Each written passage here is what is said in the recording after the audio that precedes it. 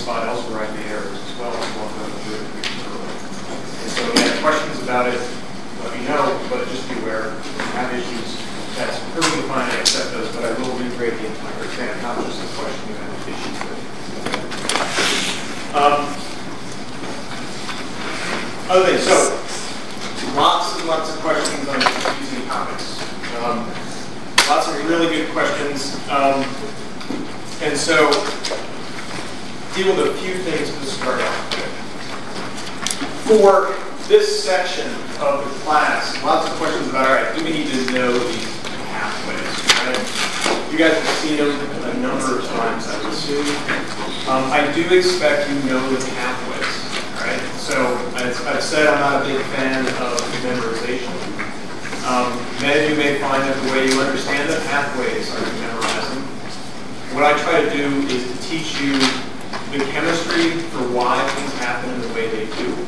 Mainly because I can't go up there and draw for you every single one of those pathways. What I can do is know what it starts with, know a couple of things in the middle, know what goes at the end, and walk my way through it and tell you probably how it's going to work.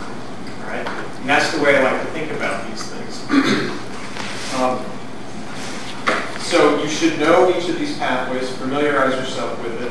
And the question about, do I really require you to memorize the enzymes, right? I don't necessarily require you to memorize the enzymes, all right? And the reason I take that approach is, we'll go through a couple of examples to see why, but it's really the fact that memorizing enzymes, in my opinion, you miss the point, all right? Understanding the pathways and how they're going to flow actually makes a lot more sense to me. And additionally, the enzymes have a tendency to have different names depending on who studied them at what time. But if you understand how it works, and you understand the process, that to me is, at least for my mind, works a little bit easier to understand it. But there are some particular enzymes we discussed that have relevance. For example, if you go through glycolysis, there are 3 particular enzymes that catalyze a step that has significant changes in thermodynamics. And the cell that adjusts the activity of those particular enzymes, right? So if you look through glycolysis, there are some enzymes that are clearly that I focused in on that are influenced by the presence of phosphoenol pyruvate, ADP, fructose 6-phosphate, and those are the enzymes that I would focus in on. Okay, I'm not going to require you to remember a single enzyme. But hopefully you'll start to see the pattern is that whenever you see a phosphorylation, generally it's referred to as a kinase.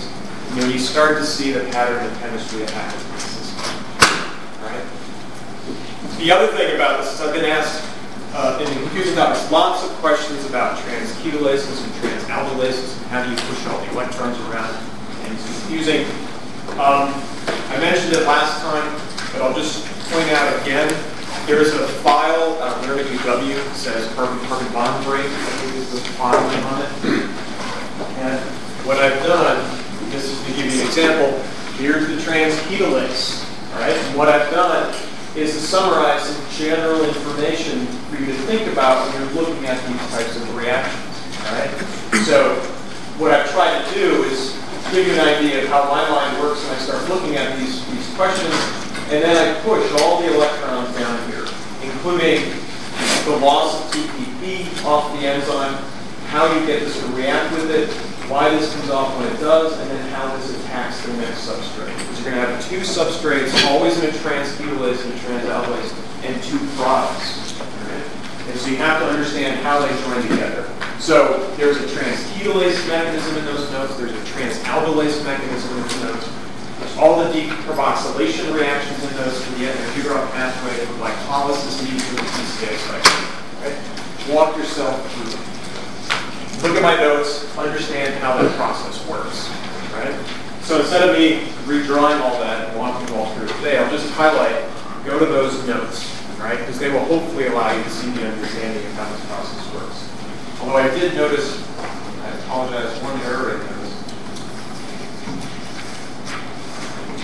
Of course, I don't have that one here. One of them that has water coming out of the reaction, water should be going in. So hopefully, as you walk yourself through those reactions, you'll realize what reaction is incorrect. So you don't see one. Is everyone okay with that? I mean, this is as best as I can do in getting you to go through this system and understand the logic behind it. So the other questions for the confusing topics really dealt with other aspects of what you need to know about the exam, obviously. But also about how to think about these pathways.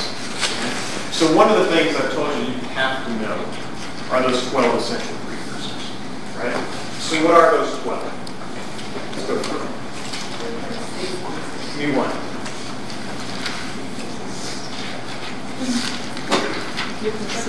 Okay, so we got glucose 6-phosphate. What else? Bisphosphoglycerate. Bisphosphoglycerate, is that one of the essentials? So maybe if I... So that's one way to start it. Fructose 6-phosphate.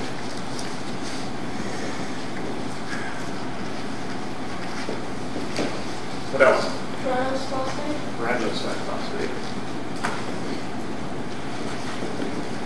What else? Erythrose 5-phosphate. Erythrose. All right. Pyruvate. We got pyruvate. Is there aldehyde 3-phosphate?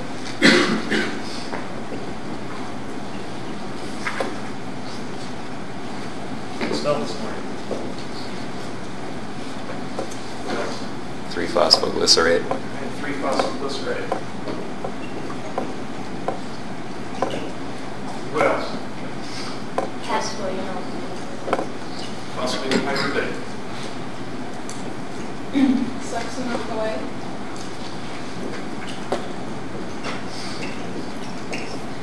Close. Almost done.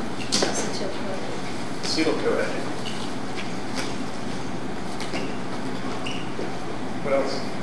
Oxaloacetate. Oxaloacetate. Alpha-ketoglutarate. Alpha-ketoglutarate. Alpha-ketoglutarate. All right. So, know those. Know their structures. Where do they come from? Where's glucose 6-phosphate going to come from? So you get glycolysis. What about fructose 6-phosphate?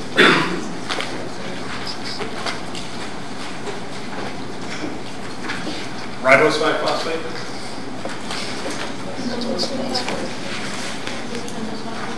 Pentose phosphate.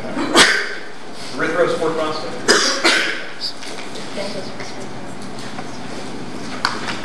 Glyceraldehyde 3-phosphate.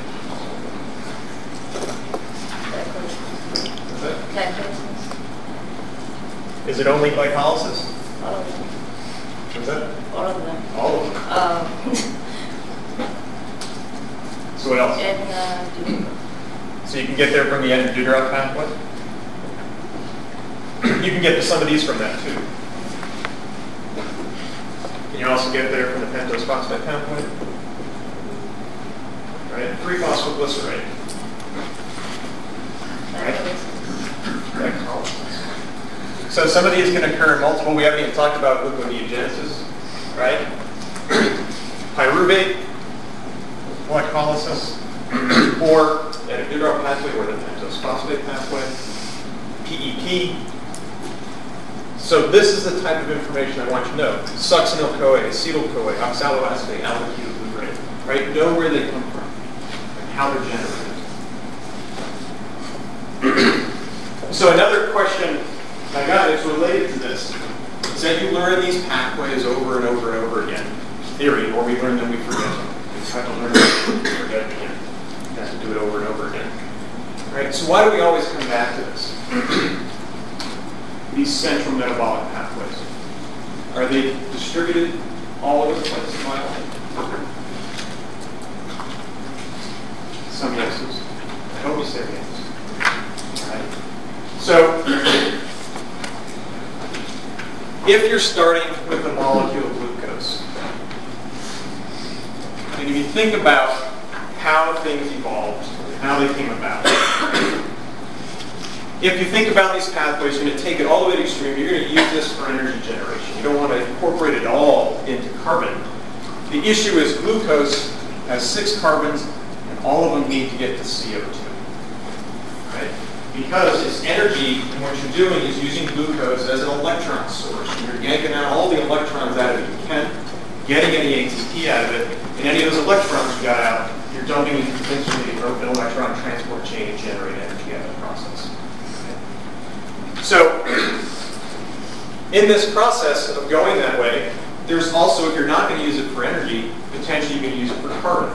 Right? You won't necessarily go all the way to CO2, but potentially you could. So if you have 12 essential precursors that in essence all forms of life need, you've either got to synthesize them yourself or you've got to get them from somewhere else. Why do you think these pathways are so conserved? Do you think that there are endless mechanisms of going from glucose to CO2?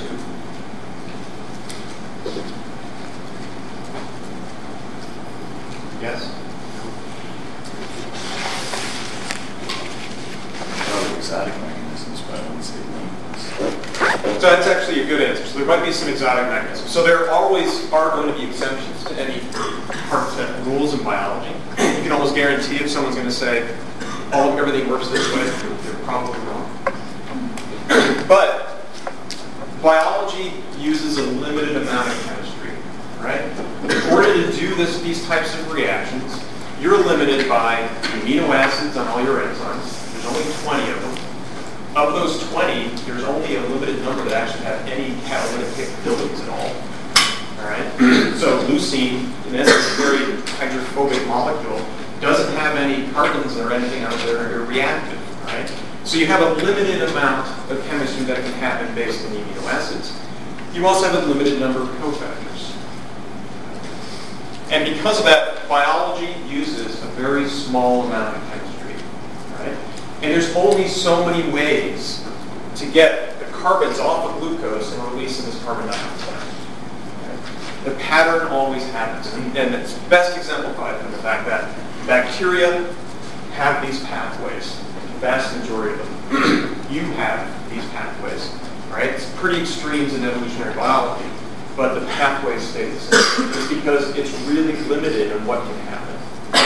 And the reason why I teach metabolism that way is that if you're looking at a molecule, let's say you're going to grow on glycerol, and many organisms can actually do this.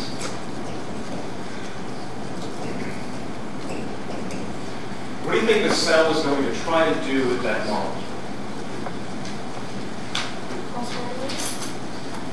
Well, I think we'll get to that. In a general sense, is it going to try to find some exotic mechanism for how to modify this? Or is it going to do its best to get to one of those 12 essential precursors? What do you think it's going to do? It's going to get to those 12, right? Which ones do you think it'll most likely get to? Glycerol, 3-phosphate or 3-phosphoglycerate. Right, so you can immediately say, all right, what the cell needs to do is get to one of those. Right? Because again, we're going to go through how these pathways are all interrelated.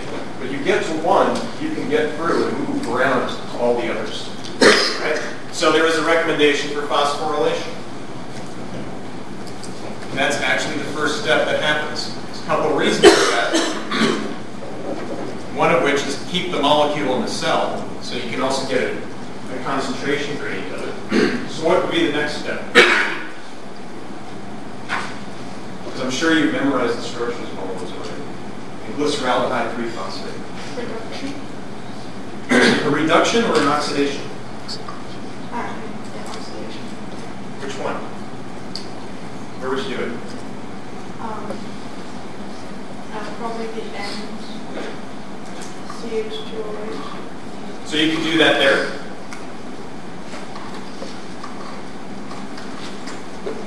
So could it happen at the other one? So what if we did that?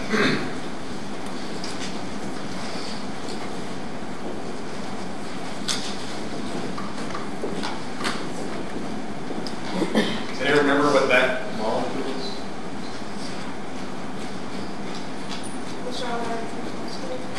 It's not quite to glyceraldehyde 3-phosphate. It's awfully close though. Yeah, it's dihydroxyacetone phosphate. All right. So when I gave you the example of glycolysis, and I said to break it into its individual components, the first half reaction of glycolysis is getting glucose to dihydroxyacetone phosphate and glyceraldehyde 3-phosphate. And dihydroxyacetone phosphate and glyceraldehyde 3-phosphate, they're rapidly exchanged. There's actually the fastest enzyme that's known.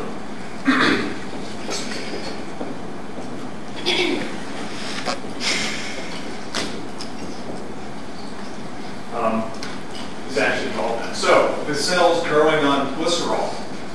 The first thing you can do is say, well, it's a 3-carbon compound. I know it must go through, try to get to those 12 essential precursors. The most logical one is glyceraldehyde 3-phosphate or 3-phosphoglycerate. Right? So how come the second molecule can't just be oxidized to glyceraldehyde 3-phosphate? So this molecule? Yeah, I mean, That's if okay. you just attack the top group. Yeah, it's a great question. So what would need to happen? So you use ATP here, we got ADP, we got that phosphorylated. What has to happen to get this molecule into this molecule? NAD plus to NADH. Right, so you're going to do an oxidation. So what are you going to do from here to here?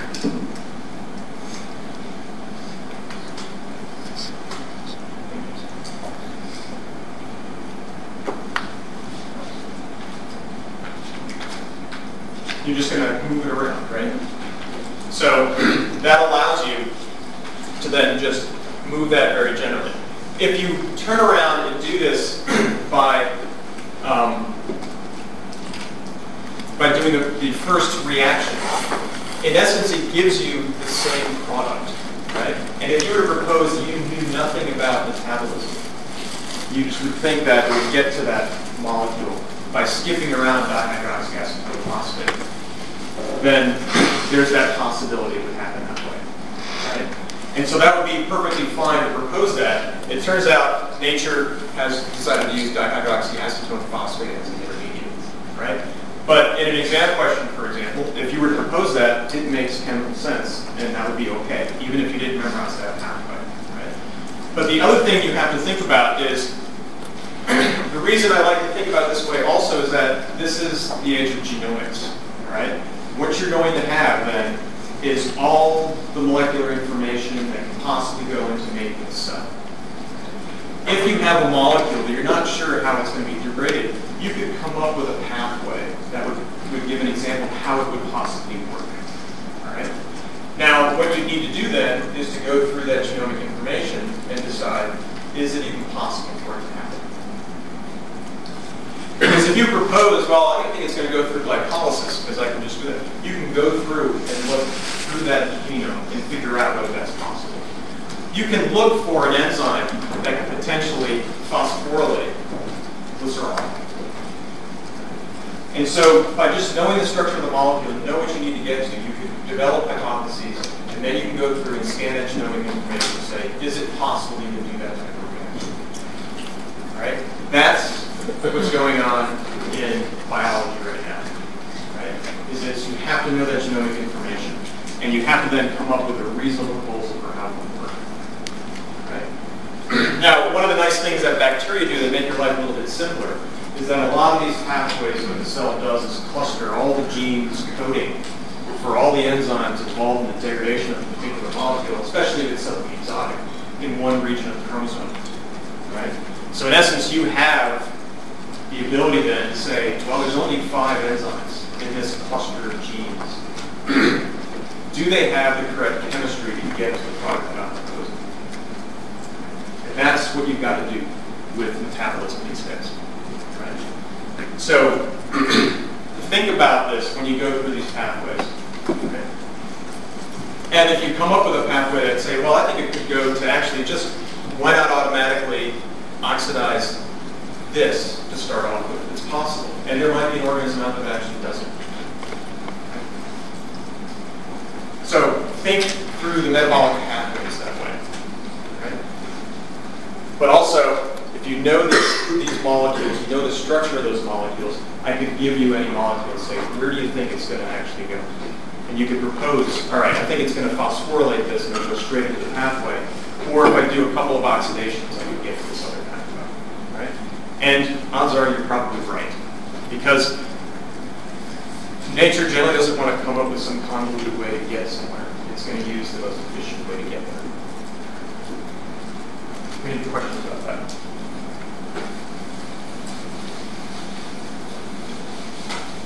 So as I said, metabolism to me is just a big gigantic puzzle. There are certain rules that you can follow, because biology has a limited amount of chemistry. You don't have to use palladium in any of your reactions, which is kind of nice. Although apparently that results in the Nobel Prize. Which is one last week. All right, so we were starting to go through the TCA stuff. All right? Instead of going through these notes, I want you to start thinking about it. Let's walk ourselves through a proposed pathway. Right? So don't even look at your notes. Let's think about this.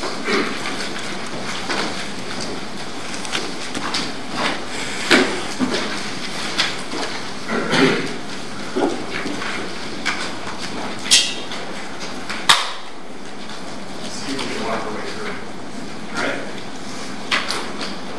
Acetyl-CoA. Oxaloacetate.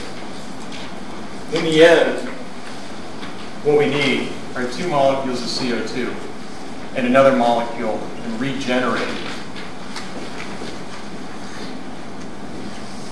oxaloacetate. Right? So let's come up with a hypothetical pathway. So, how are you going to combine these 2 together? What's possible?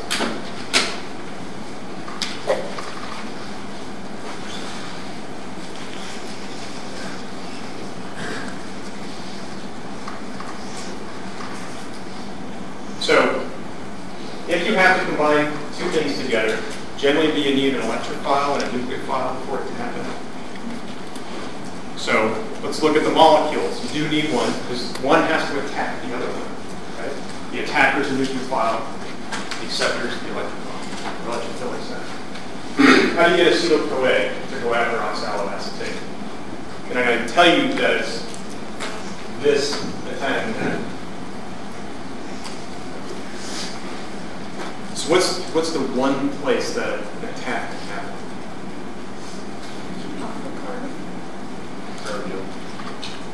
The alpha carbonyl. All right, does everyone see that? The only thing on this molecule that is set up for attack is that. And the reason for that is you can look at the acids. You know, we always draw them like this. And so, why can't you attack here? Right? But I hope you remember that, in essence, what happens, that negative charge is actually shared between those. Right? It just moves back and forth. Which means that there isn't really an easy electrophilic center to attack. All right, so now we know it's got to attack there. How do you get acetyl-CoA to attack?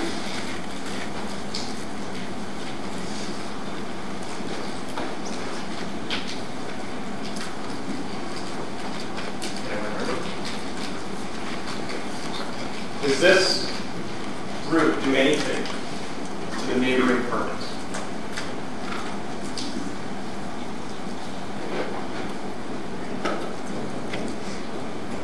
Does it do anything to those? Makes those hydrogens more acidic. Makes those protons more acidic, right? Which means that something can come in, they're a catalytic base, so that base being an amino acid on the enzyme that's going to catalyze this reaction. You can pull that proton off very easily. And that's because the electrons, remember this is electrophilic, so the electrons are being pulled in that direction, which means that this can be lost very easily. These electrons then can be the nucleophile. The proton's been removed, the electrons are left. Now you have a nucleophile and an electrophile. So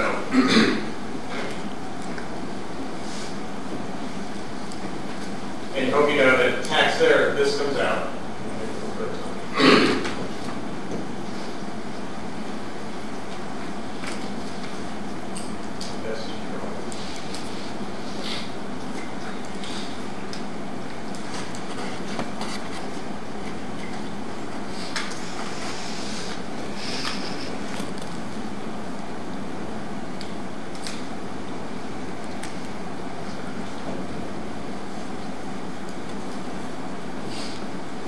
So in essence, that's citrate.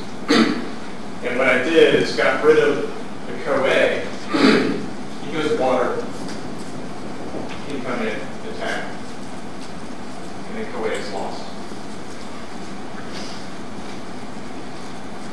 So that's citrate. And it really is the only thing that you can form if you're going to have this and attack this. There is no other thing that can happen. So you don't even need to know the structure of citrate. If I just gave you oxaloacetate and acetyl-CoA and said acetyl-CoA has to attack citrate, or oxaloacetate, there's only one thing it can do. Right? The chemistry limits where it's going to go.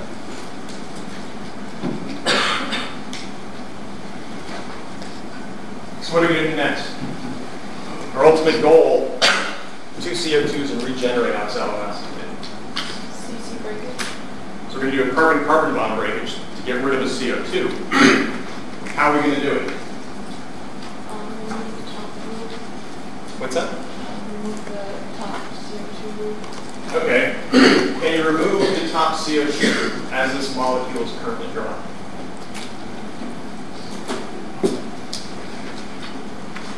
Yes or no? You can say yes or no. We know.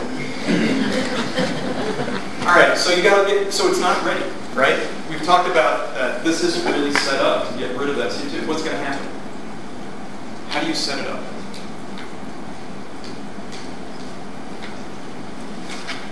What do you need typically to get rid of the CO2? Beta carbonyl. Right, you need a beta carbonate. That's how nature's figured out. It's a pretty easy way to go. Is there anything set up there to do that?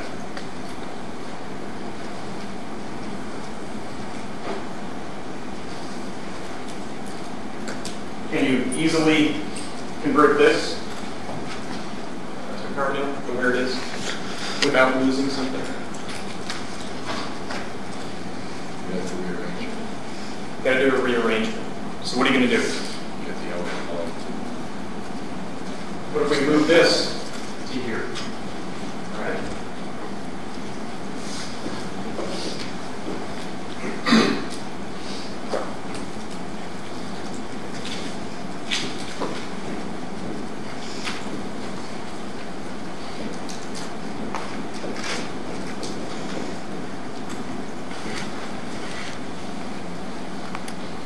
So, it's isocitrate. So now how do you get rid of it? How do you now get this ready for that carbonyl? Oxidize it. Oxidize it. Now we'll just do 2 electrons out. Thanks.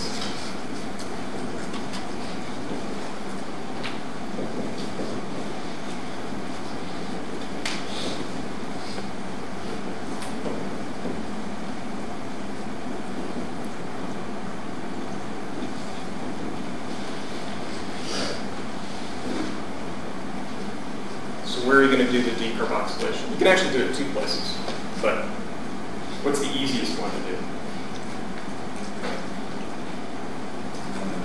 One on the bottom. What's that? One on the bottom. So you could potentially do, let's call this carbon 1, or 2 and 3. So we just went through that whole process to put that carbonyl there, or that keto group there. Now, we can hit this guy and get rid of this. If we do that, what do we have to use? Imine pyrophosphate. If we want to get rid of this guy, what do we got to use?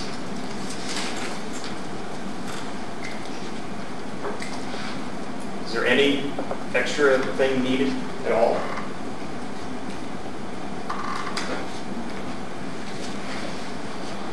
So if I drew something that looked like this,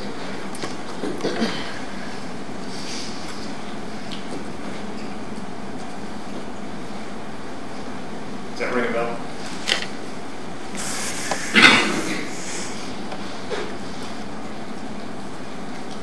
Right?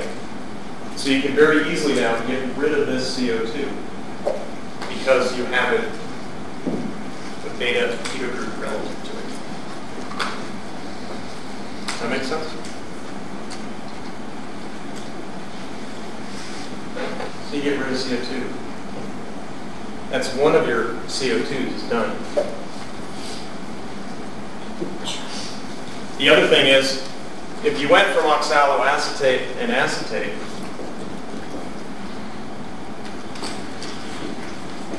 what's the oxidation value of acetate?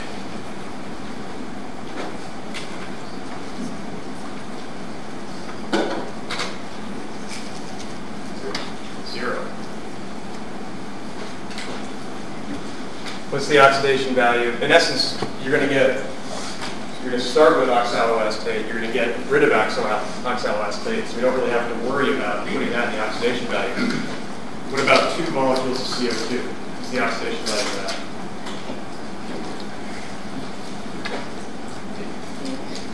Meat, right?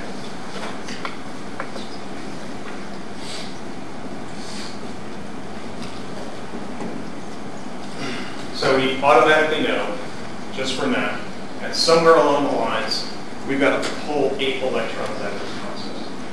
Right? We've already done it. So we've gotten rid of 2 electrons, so we've got 6 left to go. And we have to now take this molecule, and I'm going to draw it in a slightly different way.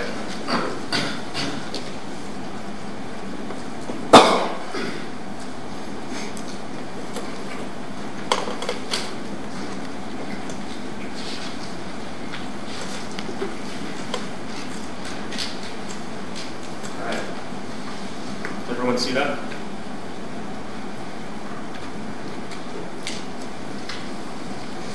Does anyone know what that molecule is?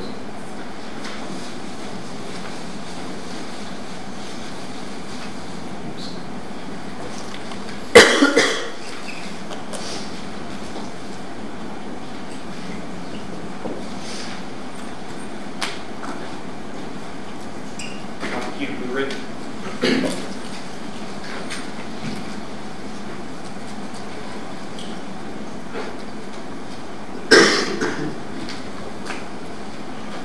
So we still need to get rid of another CO2, right? We got a 4-carbon compound. We started with citrate, a 6-carbon compound. We got rid of 1 CO2. Now we got a 5-carbon compound left, right? So what do we have to do?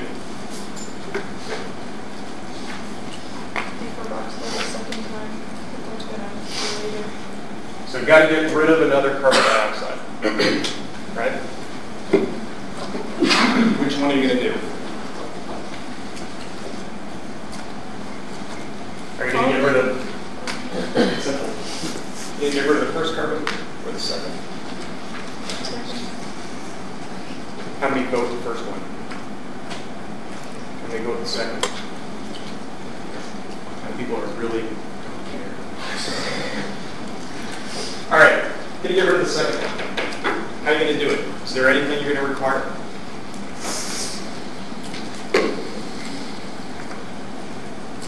You're going to break this bond. What do you think that enzyme is going to require?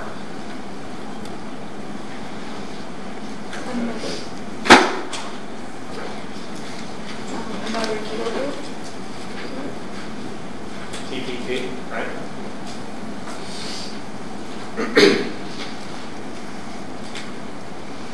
So if you release CO2 in this process,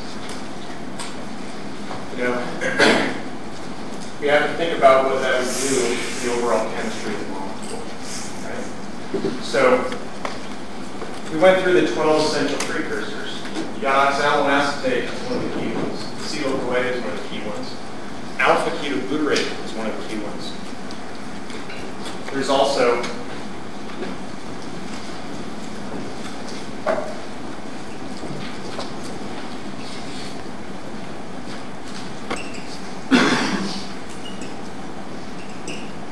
succinyl-CoA. It's one of the essential precursors.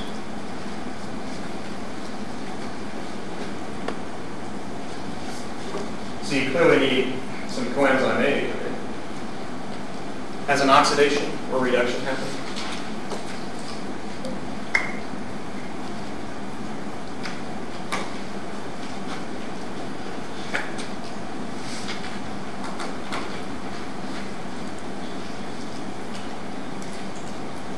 So there's one head shaking yes.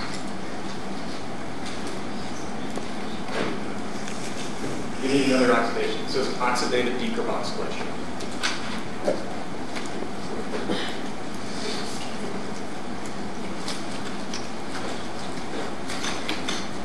So what are we going to do now? 1, 2, 3, 4. We've got a 4-carbon compound. It's got CoA tethered to it. We've generated 1 CO2, second CO2. So we've accounted for this. So we're pretty close to the rest of what you're trying to get to, right? So what's a step potentially you could do from here if you're getting to here? What's the one, if you think of instead of an oxidation state, think about what does one molecule have on it, the other one does. And does that tell you something about the ability to generate some energy? You want to do hydrogens at this point? Well, let's start first with thinking about CoA. Right? There's CoA here, but there's not one here. Right? So odds are we got to get rid of it. How have we seen get rid of it? You easily exchange acetyl-CoA for a phosphate group. So you could exchange it for a phosphate group.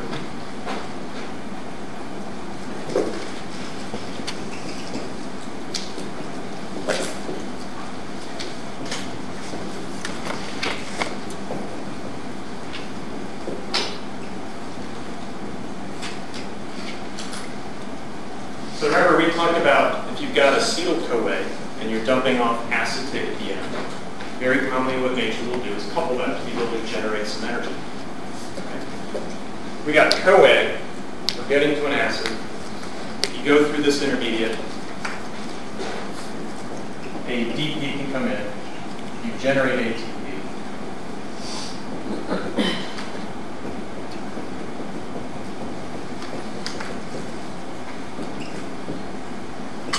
Here to succinate.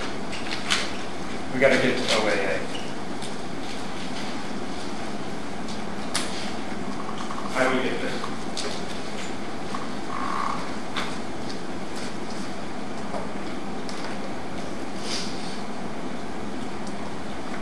Have we seen this before?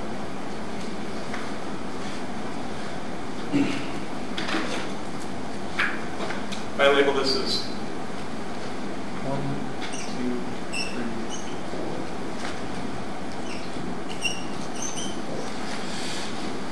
What's the one difference between these molecules? A keto group and also just the keto. So you've got a methylene and a keto group. How do you get there? It's even on your stand number 1.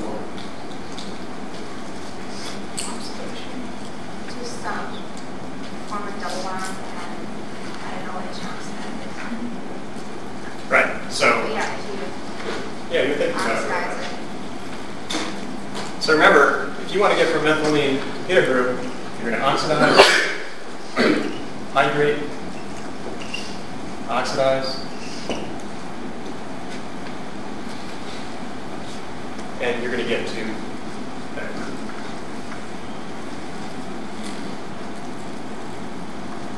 Everyone see that? We've seen this in all your fermentation pathways, left and right. We've seen this type of thing. Succinyl-CoA, you got a CoA thioester that goes from a thioester to an acid, phosphate in the middle, generating ATP.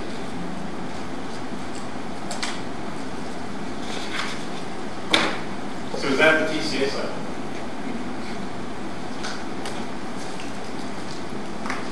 I hope. So think about it in this way. Understand the basics for how it goes. So we know nucleophilic attack. All right? We've explained that. It's kind of a new concept for this pathway. Now, when we talked about glycolysis, the enterobutyryl pathway, and the pentose phosphate cycle, we talked about how you make carbon-carbon bond breaks. And if you look at the pentose phosphate pathway, what it's doing is trying to get rid of CO2. So you're going from a 6-carbon compound to a 5-carbon compound and releasing carbon dioxide. You've got to set up a decarboxylation reaction. So we're trying to do the same thing. You get to here, you know you got to get rid of this. And the way to do that is try to set up a beta-keto acid, decarboxylation. That's what these steps do. You set it up, now you decarboxylate it. This, going to this, we haven't spent a lot of time on it, and maybe we will in the next lecture, is we talked about how pyruvate can be converted to acetyl-CoA.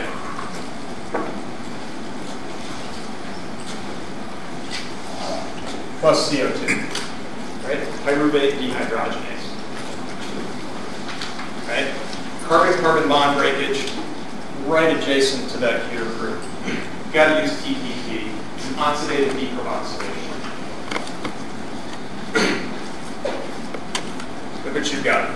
In essence, this could be pyruvate. Right? This part of the molecule looks a lot like pyruvate. You're ending up with these carbons being on a CoA, these carbons lost to CO2. That ends up on CoA, that's lost to CO2. Right? That reaction is so similar that this particular reaction, we talked about the E1, E2, E3 enzymes. Right? So it turns out that some of those components also work in this reaction because the enzymes are nearly identical in how they work. Right? And then we've got here, CoA, phosphorylate, capture that phosphate as ATP. Succinate to oxaloacetate, it's a simple methylene group. All of these reactions we've already talked about in the other pathways. All right? So the TCA cycle, in essence, is just recycling what we've already seen in the rest of the pathways. Okay? But if you sit and try to look at these molecules and think about how would you get from there to there? You know, try to walk yourself through it. Because metabolism is huge. But if you just look at the patterns, you start to see it really simplifies down to some basic reactions. Right? And so we're going to talk about, we'll go back through the TCA cycle again on Wednesday, and then we'll start in talking about the fact that I tell you these pathways are pretty conserved. We're going to give you an example of the TCA cycle that has a slight twist to it. It doesn't work exactly as we draw here. And we're going to show you the paper that actually figured out how that pathway worked. And what I want you to point out to me in that pathway as we go through it is how they actually did things incorrectly. It's not the way they think it works. Right? Because if you think about what happens in these pathways, what they're proposing can't possibly happen. Right? But it's published, it just has to be corrected.